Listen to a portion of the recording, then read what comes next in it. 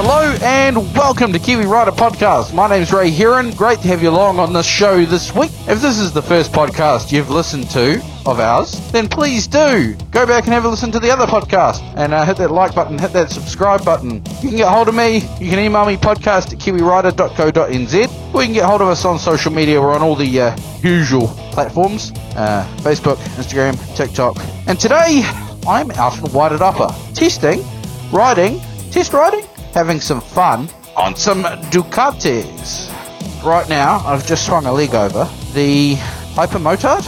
I'm not clued up enough on these to comment too deeply, but what I can tell you is I have ridden today the brand new Desert X, been out on it, done a loop, enjoyed it, and now I'm on the bike with basically the same engine, the Hypermotard. And I am not willing to take it on the same gravel loop, so I'm sitting on the bike at an intersection waiting for the team on the Multistradas and the Desert X to come back.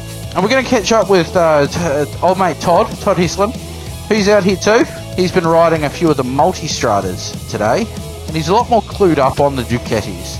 He's secretly tempted to get a Multistrada V2 himself, but we'll see what he thinks very shortly here at Kiwi Rider Podcast. Thanks for joining us. More in a moment.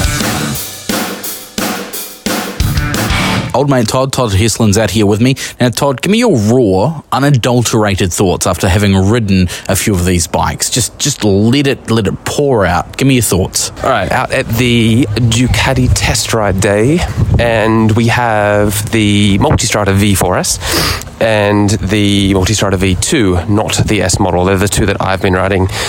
There is another Multistrada V4S, but it doesn't have all the extra fun stuff on it. And then there is a Hypermotard, the new Desert X. I mean, this is the launch test ride for the Desert X. And there's also a Scrambler. So I have been on the V4S first up, and then also on the V2 after that. So let me just dump out all my thoughts. Can compose into something more intelligent later. First out on the V4S. Straight up, it is really, really fast, but you don't feel like it's particularly going fast. Very quickly you get to 150, 160 kilometers an hour without really realizing you're going fast. So compare this to the Tiger. As you're winding it out, it feels like you're really riding the bike really, really quick.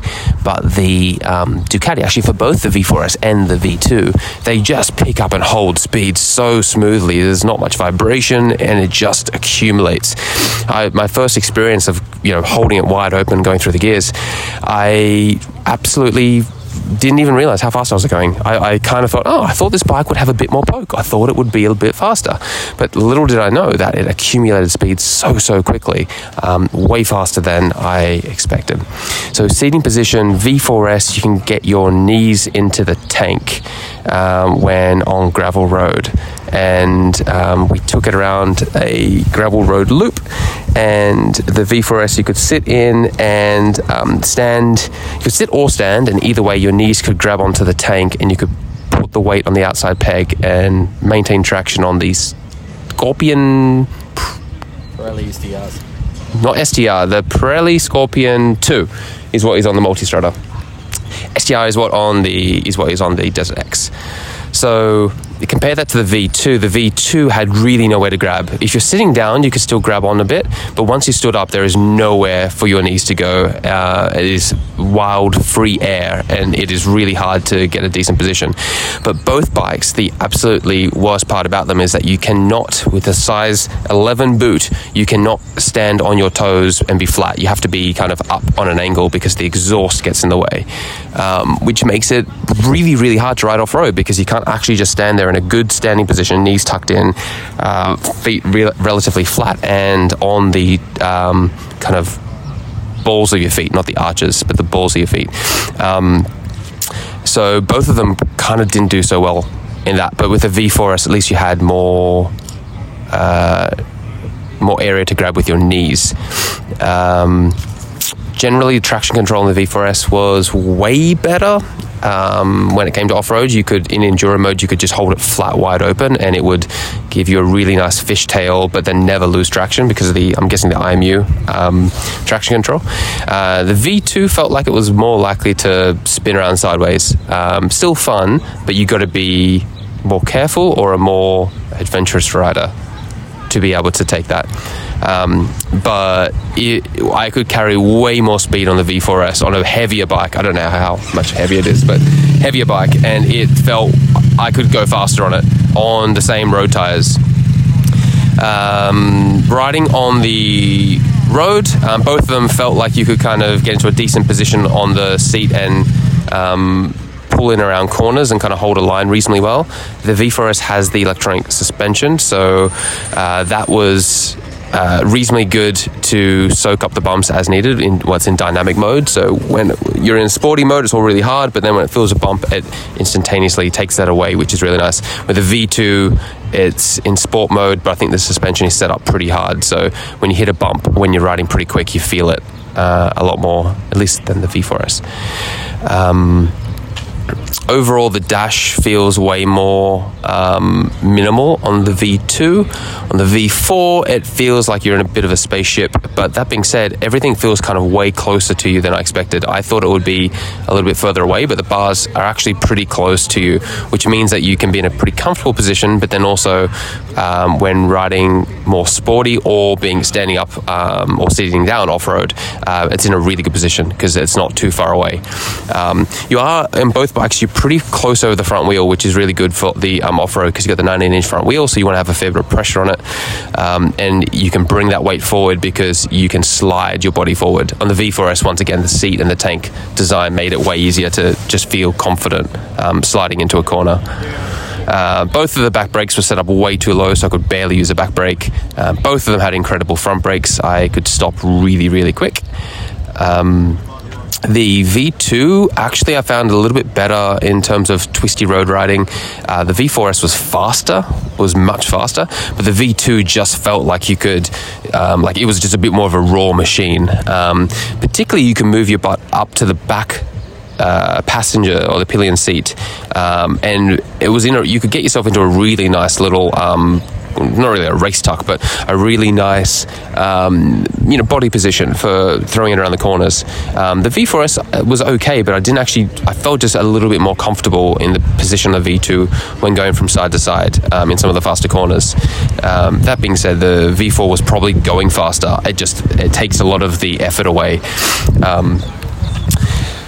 Is there anything else that comes to mind? Is there anything else? Do you still want the V2? Do I want the V2? Well, the one I really wanted was the 1200, which was 5 years, 5, 6, 7, many years back. They're second generation. That was the one I actually really liked. It had the 17-inch front wheel. I think between the V2 and V4, I prefer the V4. The V2 feels like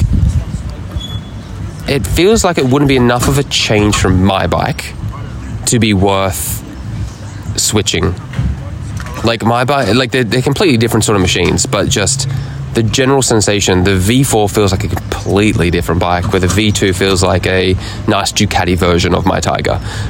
If I was to recommend, if someone wanted to get between the Tiger, maybe like the sporty Tiger, not the rally version, and the Ducati, like they'd be pretty similar when you're looking at the V2.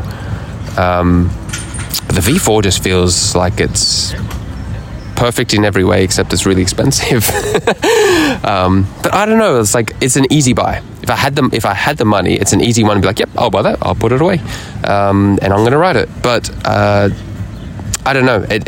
Everything came really easy. Everything felt very easy on it. Which so I don't know. Would you get used to that? Old V2 or new V4? Okay. So the original Multistrada or new V4. I'd have to run them back to back like I did these, but I think maybe the original, because you feel like it's shaking you as it's going. Like you feel like you're riding a bike. Like for me, a lot of the experience of riding a bike is having to work for it, which sounds terrible. Like the V4s are probably a way safer bike, a way easier bike to ride, more enjoyable, better touring. But there's something about having to work for it that makes it worth, waking up early on a Sunday morning and going out for a ride. And not to say you can't do that on the V4, but it's very refined. And I don't know if I'm at a point in my life where very refined is the top criteria for me. Okay, so you've ridden now the big V-Strom, the big Pan America, and the big Ducati Multistrada V4S. Obviously, you haven't done the Multistrada as long as the other two. What do you like? The Multistrada is definitely superior to the others. It just feels like a different step up. Feels like quality. Yeah, everything's just very refined. Like, refined is probably the key word here. Like, the V4S was refined over the V2. Maybe the V2S would have a few extra little tricks, but fundamentally they felt like different bikes. And then, Pan America, then the V-Strom. So V-Strom I love to ride, but it definitely had that raw characteristic to it, where this is completely the opposite. This is like the anti-V-Strom in every possible way. One thing, though, I did notice is the screen. So screen on the V4S with my Arai XT4 and my height, which is like just under 6 foot. I had no wind buffeting. It was fantastic. But on the V2, I had to actually tuck down a bit because the way the windscreen was throwing it straight at my face. Something that can be fixed, but factory, I found the V4S better in terms of that. Actually, I don't know. Looking at the bike now, I think they actually have like a rally screen on that. So it looks bigger than the other V4, right? The grey one versus the red one. I think it's the same. It's just up higher. Maybe it's movable. Quick shifter. So idiot me forgot they had a quick shifter on the V4S. So we're doing the most spectacular twisty road whilst I was being a idiot and using the clutch. But when I realized I had a quick shifter, super smooth, does not like to be used down low. It likes to be used when you're revving hard and you're riding hard. And equally when you're going down gears, if you come into a corner, and this is something that I'm guilty of on the Tiger, come into the corner, shift down, then you add a bit of brake and then you go into the corner, basically using a lot of engine brake. I have been told that pads are cheaper than engines, so I probably should use my brakes more, but you can't really use a quick shifter like that because it's so jerky when you're just slamming it down. If you have brake pressure on and you're slowing and then you go down, so as you should be going, into the corner, hit the brake, you don't have to be hard, just on the brake and then down on the quick shifter, it's really smooth. But if you don't have that brake, I just found it a bit more clunky. So that definitely took getting used to, like going around and like consciously not clutching. That was actually kind of way harder than I expected, but overall quick shifter is an amazing experience. I really enjoyed that. I don't think there's too much more with the bike. I mean, the V4S is heavier, but I felt way more confident off-road. Both of them are surprisingly easy to kind of just on your tippy toes push the bike around, given how heavy they are. I take the V4S because it's more refined. The V2 probably just isn't refined enough for me to make the switch to it. But then again, like it's a cheaper bike, you could probably go and add a whole bunch of more customizations to it. Do the other thing that we like to do, which is take a stock bike and make it your own by adding customizations. So whilst the V4 is super refined, I don't know how much I'd really want to customize it because it's kind of perfect in the way it is, which means your V4 is like everyone else's. End of my thoughts. What do you reckon? How do they sound? They sound great. The Desert X sounds fantastic on diesel. Okay, you got to tell me about Desert X because I haven't ridden it and I'm still recording. I'm going to make sure that I am recording. Yes, I am. And Desert X, first impressions? Okay, so the Desert X going from the Tenere 700, which I've ridden forever now, it feels like the Tenere 900. It feels very familiar, but then it's got a bit more poke. Wait, you say Tenere 900? Yeah. What's the Tenere 900? There is no Tenere 900. This could be a bigger engine Tenere. It feels that familiar. Okay. I got on the bike and I rode it straight away. Screen not adjustable, but good. No buffeting. Power up the yin yang. It feels like a step on from the T7 in every way. It's got the electronics. It's got a bigger engine, more poke. I felt at home on those tyres straight away. They're the Pirelli STR Rally whatever you want to call them. We'll call it Rally Pro, just to make it sound good. Sure. You're welcome, Pirelli. Put a Pro on there. I love those headlights. They're so good. Yeah. They're so good. What else can I say? How did you find it on the twisty road? Because that suspension was set up really soft. So it's set up for the dirt. That's the biggest downside, is the front has a lot of dive. Completely adjustable, and we didn't adjust it. Exactly. Let's give it credit. Yeah. But the way I rode it, I didn't like the amount of dive. So the brakes are amazing. Yeah. They have a really good bite. That's what I'd like the T7's brakes to be. They would never will be, but that's what I'd like. The rear brake felt that felt good. That had a nice solid bite to it, good pedal feel, but as soon as you touch the brakes, the front dove a lot, and that put me off going too fast on it. But in comparison, I just rode the Hypermotard. Thank you, and the back brake on that was just a sponge. Yeah, but front brakes, I'm guessing, decent? Adequate. Not a bad point. Yeah, so I checked out the Desert X suspension before we took off, and the front is absolutely set up for gravel and enduro riding. It is quite loose, barely any rebound. It's made to be able to jump around in and out of ruts. But I knew for sure that was not going to be really good when you're going at speed around twisties. Like, that's going to be pushing you wide on every corner. But how did that feel making that compromise? Because this one doesn't have automatic adjusting suspension, so you have to kind of set it. You have to say, well, do I want to enjoy the Ramatakas coming over here, or do I want to have it set up for the gravel and just kind of take it easy on the Ramatakas? Even on the gravel, it just felt too soft. Oh, okay. Yep. So you probably would be wanting to add some more compression, because it was coming straight down. Interesting. I didn't check whether we could. It was a comfortable ride. Both front and back was a comfortable ride, but soft, and for that reason, the bike felt slightly disconcerting. Yeah. Electronics, not instantly easy to use. You have to kind of read the book, or somebody has to tell you.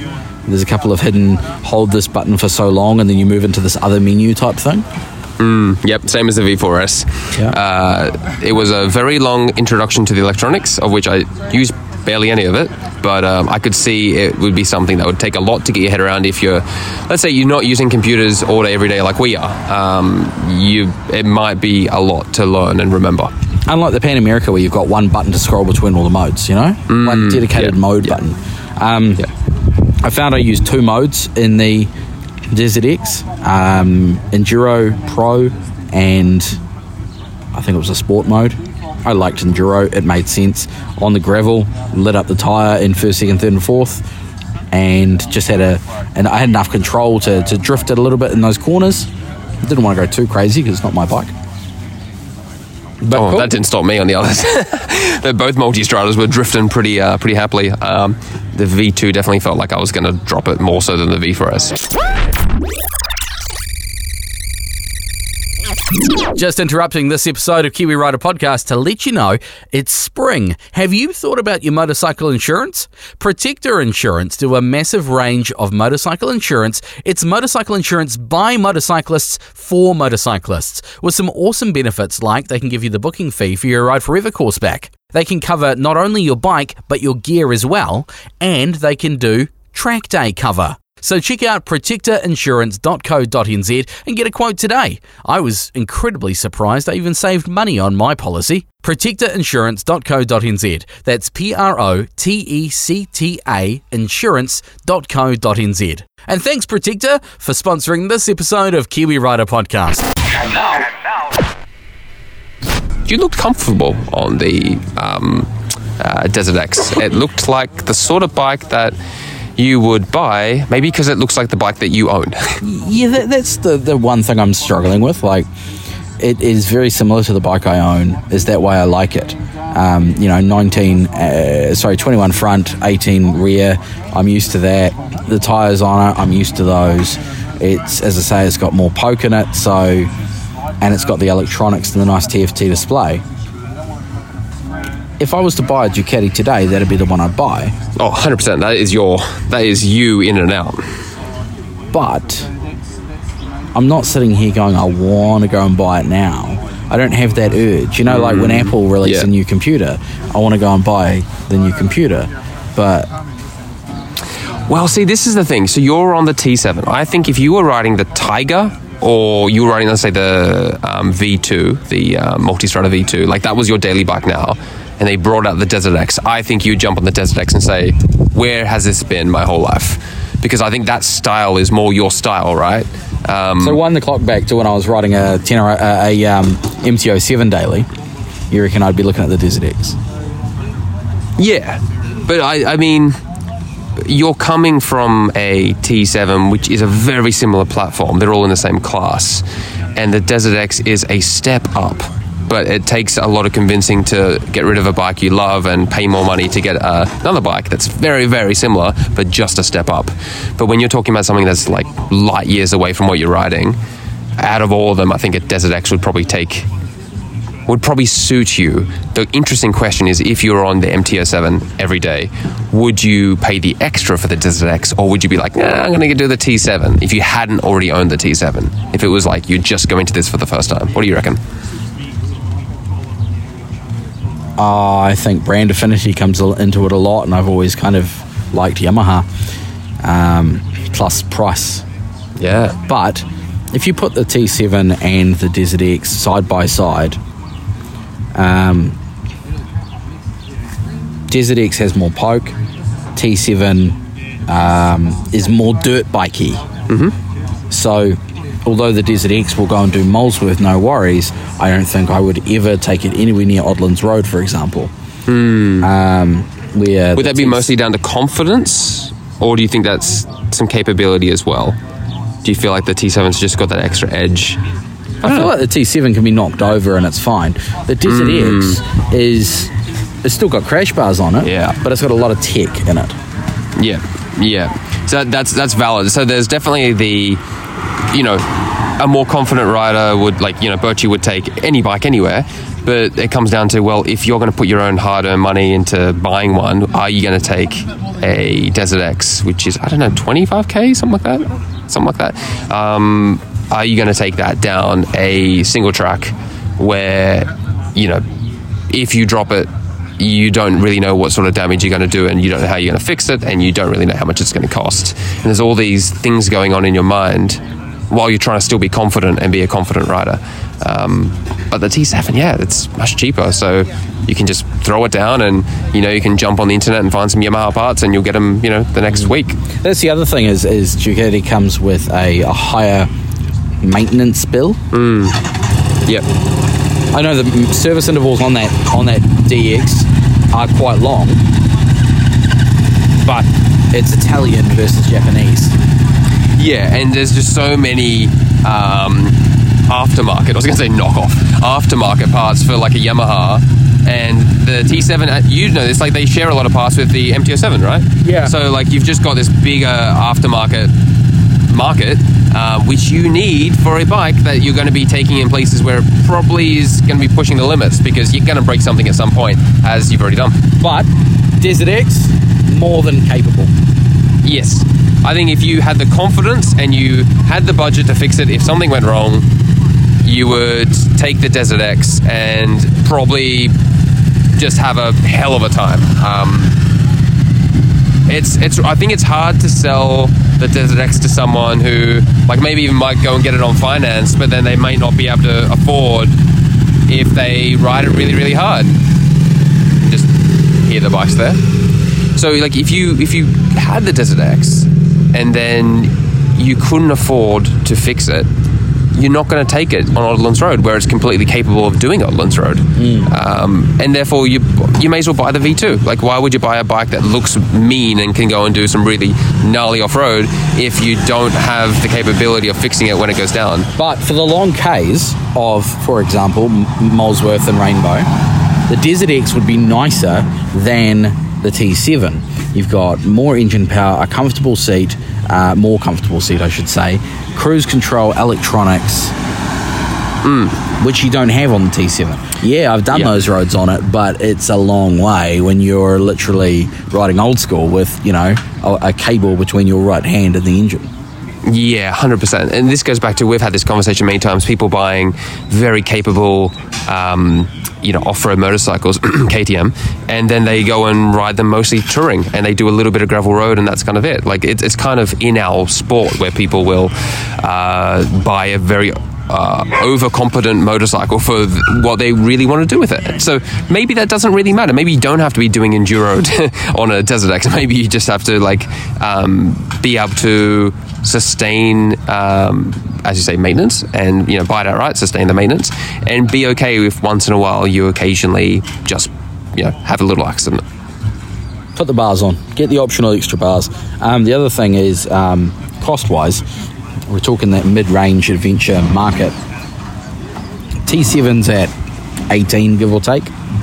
That's the only thing sub 20. So you've got the KTM at between 25 and 28. You got You've got the Desert X at 25-ish. We should clarify exactly how much it is, because I kind of guessed that. Yeah. Cut to the studio. Thank you, Future Ray and Future Todd, for giving us those prices. What else have you got in that mid-range? You've got a BMW offering. That's all I have to say about that. Yeah. I actually do not know. I've sort of lost track the last couple of years. I haven't been looking at adventure bikes because I've sort of been pretty happy with what I've got. So I've just lost touch. And you've gone road. Yeah, I know. Spending time on track will distract you for a little bit, won't it? Would you get a scrambler? Put some dirt gear on it? You know what? I've never tried a scrambler. It feels like a lot of the adventure riding that I do is the sort of riding that a scrambler was designed for, which is just like cruising along the road, and then you go and do a gravel road, and then you kind of go somewhere else. I don't mind doing the hardcore stuff, but I just don't like taking really big bikes. Maybe the Desert X, I don't know, I haven't ridden that one yet, but I don't know, my bike, my Tiger 800, your T7, just doing those hard roads, I like the hard single tracks, I don't know. You've got the extra suspension travel and stuff, right? Yeah, I just rather take like a DR or a dirt bike. It's just way less work, and you're going to come home. Where the other ones is like, well, I think I'll get home. I don't really know what the damage bill will be, and I don't know how much sweat I'm going to have to put out, pushing this thing up a hill or something, pulling it out of a ditch. So my sort of riding is typically more just, when I'm doing this sort of adventure stuff, it's more just like gravel, like most people. So yeah, to answer your question, a scrambler probably would be fine for that, because you're really just kind of cruising along them, bobbing along a bit of gravel, and then, maybe down a little bit of single track, but you're not doing anything too gnarly, turn around and go back. I take it we pushed the guy on this black scrambler beyond his comfort zone on the first loop. I heard there was an incident. It's gone down on its left-hand side and dented the tank. Okay, I haven't observed that yet, but let's say we were holding some good pace with the fellow gentleman from. I can't remember his name either. Yeah, I can't remember his name. He's the guy from the workshop at Mudamart. He's the guy that changed my tyres. So go on YouTube, have a look at the adventure riding on a T7 Burn Buster video. It's the guy that changed my tyres. That guy. Yeah, good dude. Lovely dude. Yeah, we had a good chat about the two different bikes. He was following me on the first round. I was on the V4S, and he was on the V2 behind me. He was keeping up. He was definitely hooning, and I was pushing that as well. Oh, he can ride. He was stuck to you. He can definitely ride. So that's interesting. So on that gravel loop where this fellow little scrambler had a little slide, I felt the rear was super controlled on the V4S, but the front end on road tires, coming into the corner, you're just like feeling it slip, and then it bites.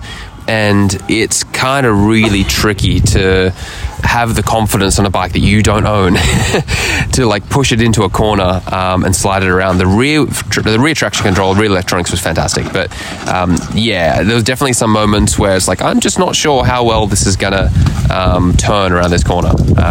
Tenere 700, when I bought it, had front and rear standard OEM Pirelli STR Scorpion, whatever you want to call them, which are on the Desert X. When I first rode the T7 off-road, I didn't have a lot of gravel experience on a big adventure bike at the time. I found the front end squirrely, but the back was fine.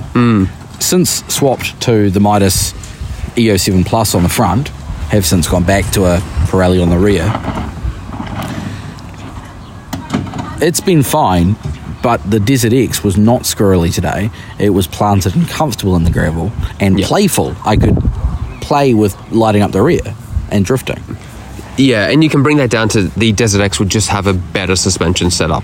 He was saying it wasn't... Even if it was soft. Yeah, even if it wasn't set up perfectly, it's going to just give you that extra grip. It's amazing with these adventure bikes. If your suspension is set up right, the wheel is just tracking over the gravel. Like those little bumps that you come across, you're not kind of clipping the peaks, and then you're only hitting over a meter of ground. You're only just clipping over 3 or 4 times, and that gives you that sensation of the front just sliding. If your suspension's set up right, your tire is actually going up and down through all those peaks, and you don't even really notice them. So these newer bikes have just a bit better setup out of the factory, and that kind of helps. I agree that tires make a huge difference in this. Like, I was pretty surprised with how well the V4S felt and the V2 felt with the Pirelli Scorpion Trail 2. They are a road tire. They are like a 95.5 tire, or say 90.10, whatever. They are not made for gravel, but they slid around and just did an amazing job. Super impressed. But yeah, you throw even the STRs on there, Pirelli STRs, or something more aggressive, and it would just be a weapon. Like you can just like get into a corner, slide in, and push your way out. All that said, these croc bikes, 4-wheel, 4-seat, 4 people pedaling, and a steering wheel. Yeah, should that be our next test ride? They look like a bit of fun. They do. Indeed. Well, we didn't intend on doing a podcast. I came over here to take some notes, and you just come and stood next to me. So I guess we can include this in the podcast, and you're going to do all the audio editing, and I'm going to do nothing. I'm just going to start the conversation and then leave you with the audio footage. From what I heard, it sounded very coherent. Oh, good. I'm pleased to hear that. But you know didn't know what happened. My non-existent watch tells me it's lunchtime. Yep. For the record, Ray is looking at his wrist, and he just sees little hairs on his wrist, and there is 0 watch. Maybe a bit of a watch tam. My mother used to say, "Here past a freckle." There you go. Your mother was a wise woman. Lunchtime. We should eat because we have worked really hard. Oh, so hard. So hard. Testing bikes. So there you go. Multistrada, V4S, V2, Desert X, a little bit of Hyper Motard in action in there as well.